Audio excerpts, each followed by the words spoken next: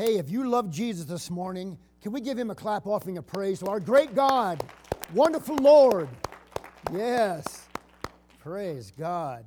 Boy, it's sure good to be back here with you folks. Get to see us again. It's been about a year.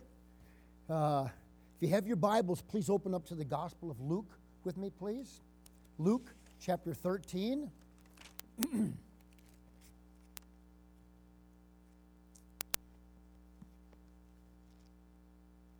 Karen and I were so excited to be here with you, dear folks, and be a part of this church that's teaching and preaching the good news of the gospel of Jesus Christ, winning souls, seeing them, disciple them, see them grow in their faith.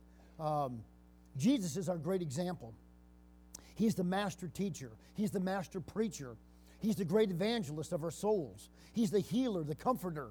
He's our counselor. There's none like Jesus, amen? You know, at the truck stop, we're seeing, men and women that have lived such sinful, destructive, ungodly lives come to Jesus. They're getting saved. They're getting delivered from a bunch of junk in their life and baggage that many of them have carried throughout the entirety of their childhood. I came on the chapel the other morning, and there was a young man sitting out in the picnic table in front of the chapel there. He had this black hoodie on, and his eyes were back, pierced dark, peeking out of this black hoodie. And I sat down at the picnic table. I began to try to talk with him a little bit, and he had questions. He says, who is God?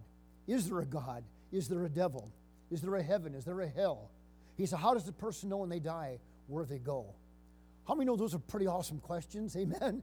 So I'm sitting at the table listening to this. His name was Keith. I go, Keith, why don't you come in the chapel, I says, and we'll get a Bible. I said, we'll sit down together and I'll share some things with you. So he came to chapel. I got him a bottle of water and got him a Bible, and we began to talk back and forth. He had a lot of questions, and he kept that black hoodie up the whole time we were in the chapel, and all of a sudden those eyes are just like shark eyes, just dark, like there's no life in there and just hatred there. And his voice changed. He says, I've got a knife.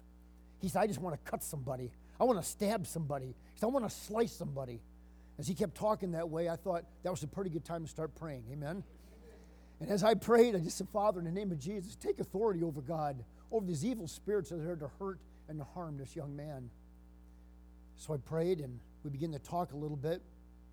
And as we did, I believe the Holy Spirit's, how many are thankful the Holy Spirit speaks to us? Amen?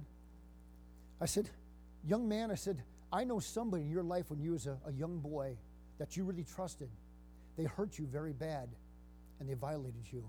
And through that course of events, I said, you're full of bitterness and anger and hatred in your life, and you're allowing the devil to rob you and steal in your life. You don't have the abundant life there. As we kept talking, he goes, it's my father, he said. He goes, I was a little boy, and my younger sister, younger than me, said, my dad used to do these terrible bad things to mom in front of us.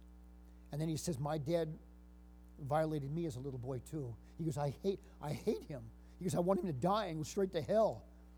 I said, sir, I said, your father may go to hell if he doesn't repent. I go, but so will you if you don't repent.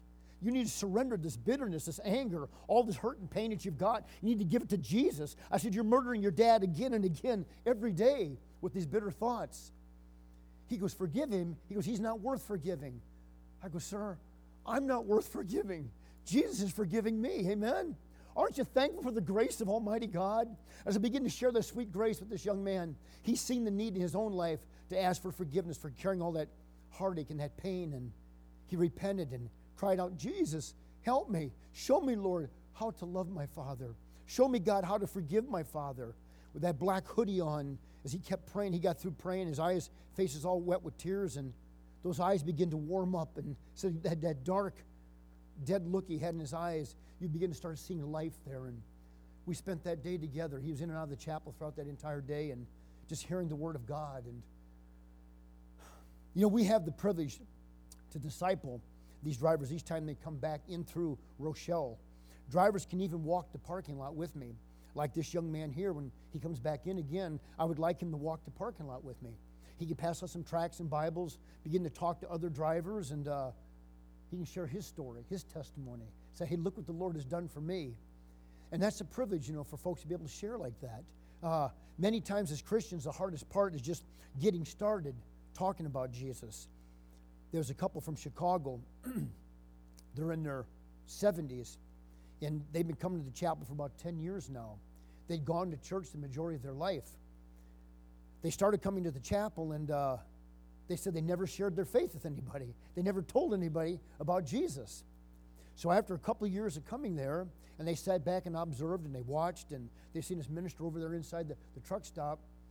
That dear couple now, they won't stop talking for Jesus now. Wherever they go, they're talking about Jesus and sharing the Lord with people, you know. And I think we all just need that kind of encouragement in our life, you know, to say, you know, it's okay to share the Lord. You know, Thad and I were talking a little bit before the service. How many realize there's an antichrist spirit out there today that wants to shut the church up? Amen? But, you know, in spite of all of that, we need to speak up with love and with grace and with godly truth and integrity that others can hear the glorious gospel message. Drivers get saved. We see them grow in their faith, and then they become soul winners themselves. Leon, he just called me this week. His dear precious son died with a heart attack. But Leon was one of the first drivers I got to see come to salvation 28 years ago in the chapel. And that whole week was a wrestle. He was laid over that week, and we were just wrestling. Each time I'd see him, and he'd argue with me about the things of God. And Leon was quite a fighter and just real quick-tempered. And but finally, he broke down and gave his heart to the Lord. And he got married. He wanted me to marry him and his wife as well, and his wife was a Christian, and he wasn't. And I said, I can't do that. That's unequally yoked. And he got mad at me about that too, you know. But you know, 28 years later, Leon called me. He goes, would you marry my wife and I now? I said, I would now, Leon. I said, you're a Christian. You love the Lord. And I see him he buys cases of Bibles, and he passes them out along his journey, along the truck stops and the terminals and trucking companies, and he shares Jesus with others.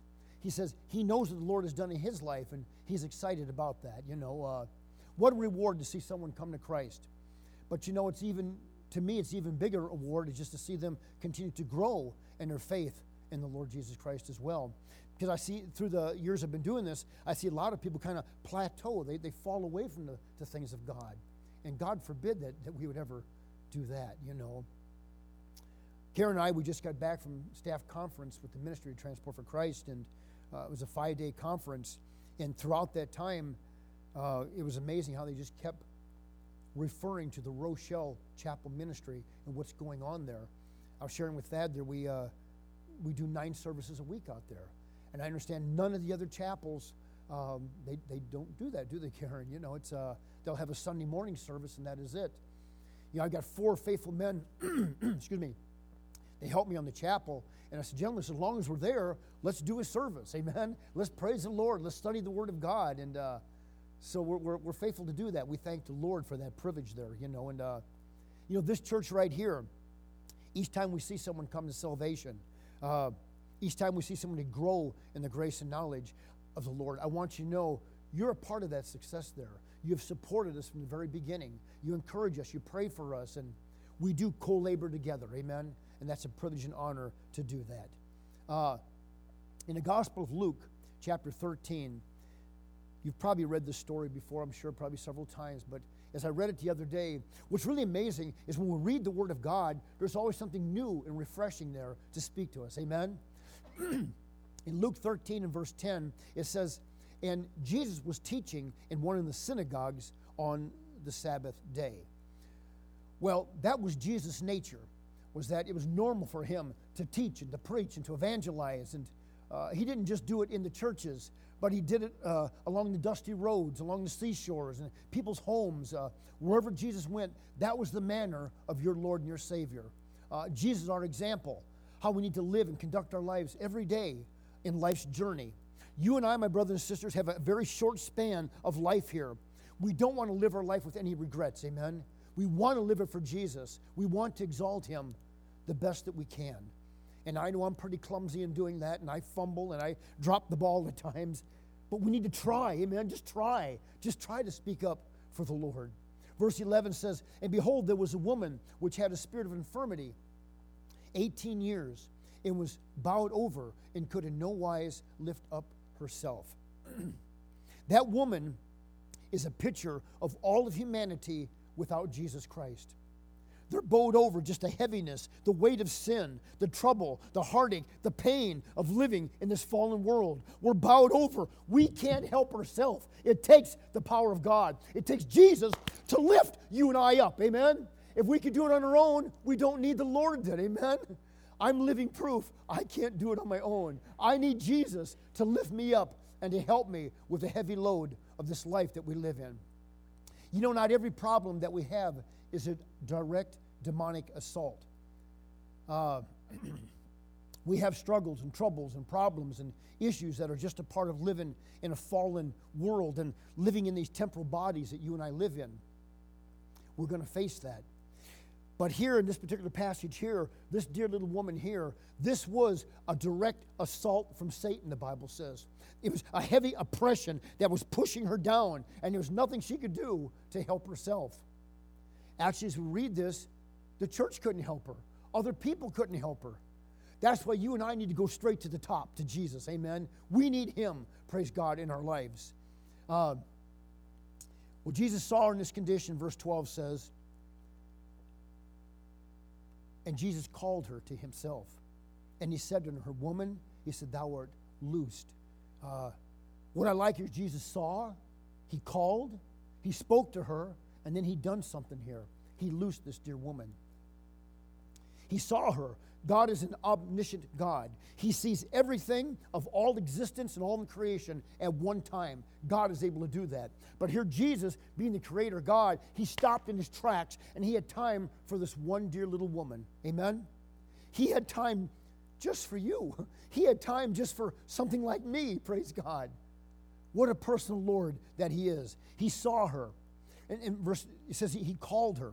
And 2 Thessalonians 1 and 10, the Bible said that God has called you and I to be a good witness, to have a good testimony for the Lord. He wants that in your life and mine. He said to her, Jesus spoke to her. In John 1 and 14, the Bible talks about that the Word became flesh and it dwelt among us, and we beheld His glory as of the only begotten of the Father, full of grace and full of truth, praise God. You know, the Bible says you and I have a more sure word of prophecy. It's the Word of God. It's the Bible. It's Jesus. He is the living Word of God. He's more sure. He is our sure foundation in this troubled world that we live in. He saw her. He called her. He spoke to her. But then He did something here. He loosed her. He set her free, praise God.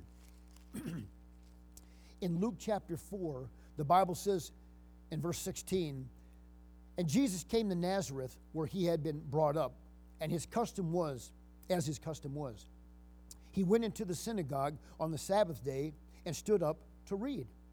And there was delivered unto Him the book of the prophet Isaiah.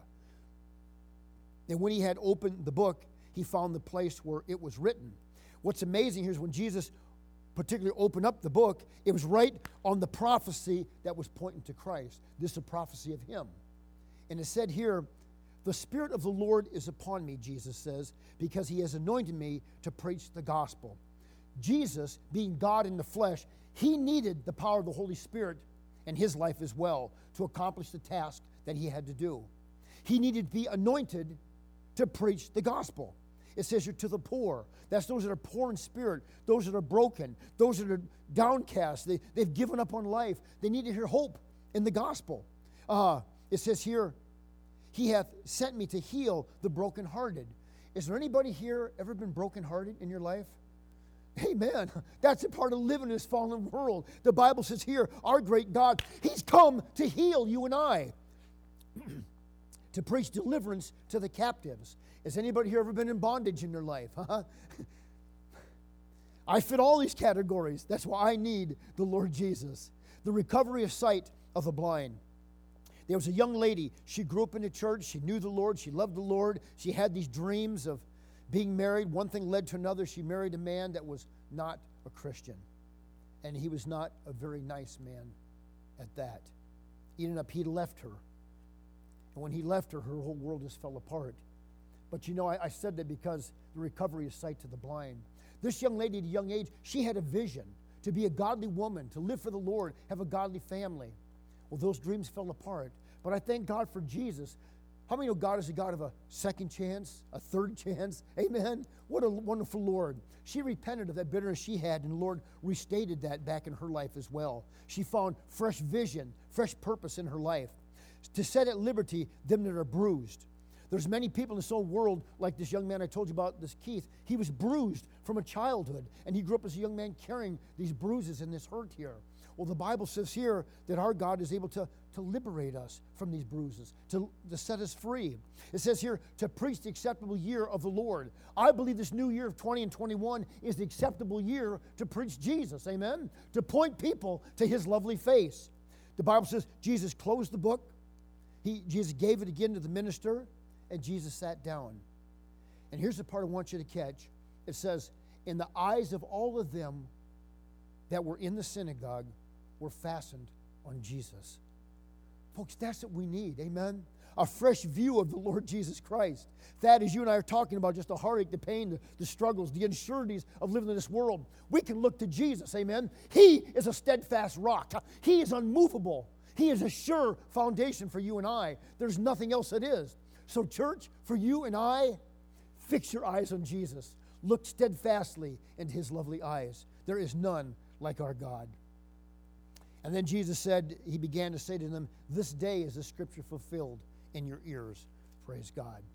Back to Luke 13, in verse 13. After Jesus saw her and called her and he loosed her, verse 13 says, he laid his hands on her, and immediately she was made straight and glorified God. Folks, whenever you and I are touched by the personal work of Jesus Christ, it will change our lives, amen? It'll rock our world. It'll put you and I in the right direction that we need to be going. And the Bible says here, when he touched her, she's made straight. The Bible says here, she began to glorify God. I believe when you and I are saved, we're graciously moved by the power of God, we want to glorify him. We want to honor him with our lives. Verse 14 says, and the ruler of the synagogue answered with indignation, because that Jesus had healed on the Sabbath day. And he said unto the people, there are 6 days in which men ought to work. In them, therefore, come and be healed, and not on the Sabbath day. My brothers and sisters, this morning, aren't you thankful that God don't work just 6 days a week? He's an on-call God. He never slumbers and he never sleeps. There might be times when the chapel might not be open or nobody's here in the church, but we've got a God we can call on at any time. Amen? That's the God that we serve. And that's why we've got to point people to the person and work of Jesus Christ. Here, the ruler, there's actually one ruler of the church, and it's Jesus. He is the great shepherd of the flock. But here, these religious leaders, they hated Jesus and the power of God. Other places, they even attributed Jesus' miraculous works to Beelzebub, to the devil, the work that Christ done. There's many even in the churches today, they don't believe in the supernatural work of God. I thank God that Jesus still saves and heals and delivers. Amen? I was in Cook County Jail, and we were ministering there, and I think there's about a dozen different divisions there, but we happened to find ourselves under Cook County. Thad, do you know that you can actually drive a semi-truck underneath that jail? There's streets underneath there. That's how big it is, you know. So we're down there, me and another buddy of mine, we both got 2 cases of Bible. We're carrying these Bibles along, and all of a sudden we come up to this, it was called the Women's Psych Ward. And as we came up to there, I set the Bibles down, I knock on this glass control room, and the guard looks at me like, what? And I pick up a Bible, and I go, and so finally he hits the button, bzzz, he goes, what do you want?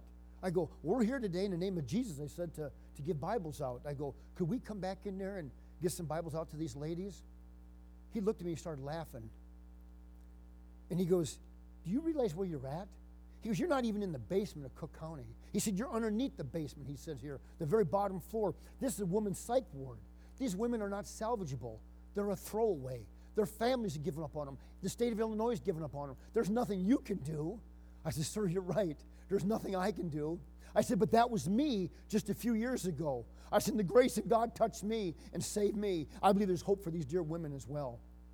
He said, well, if you want to go in, there's your time if you want to waste it. And he hit another button, the second door opened up, and I went in there, and here's these dear precious women that are bruised and discarded, and they're hurting from a lot of just sins and abuse and different things that have taken place.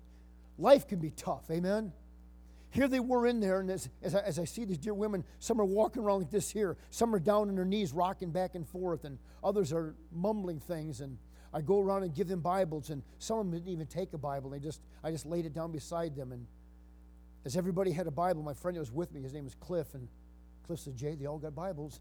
So I jumped up on a big cement picnic table, and I started sharing the grace and the mercy, the liberating power of the Lord Jesus Christ.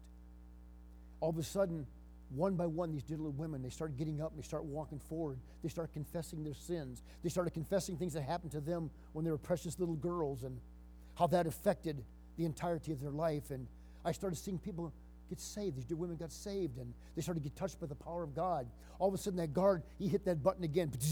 The door come open. He goes, what's going on in here? I go, officer, it's Jesus. I said, it's Jesus? I said, you need Jesus too. I said, officer, the world needs the Lord Jesus Christ. He was the only thing that could touch these dear women in that condition that they were in. In the story that we're reading here, this is just not a story. This is a factual, historical truth, what you and I are reading. Jesus touched this dear little woman, and she was not the same any longer, praise God. In the book of Malachi 3 and 6, the Lord says, I am the Lord thy God, I change not. And then in Hebrews 13 and 8, he says, Jesus Christ the same, yesterday, today, and forevermore. What he done back here 2,000 years ago, he'll do today if people will surrender to him and cry out to the Lord Jesus. Verse 15. The Lord then he answered this ruler of the synagogue, and he called him, thou hypocrite. Doth not each one of you on the Sabbath loose his ox or his ass from the stall and lead him away to watering? Jesus rebuking this religious leader. He called him a hypocrite. A hypocrite is a pretender, is what that is. They're not the real deal. These religious leaders here were pretenders. They were not right with God.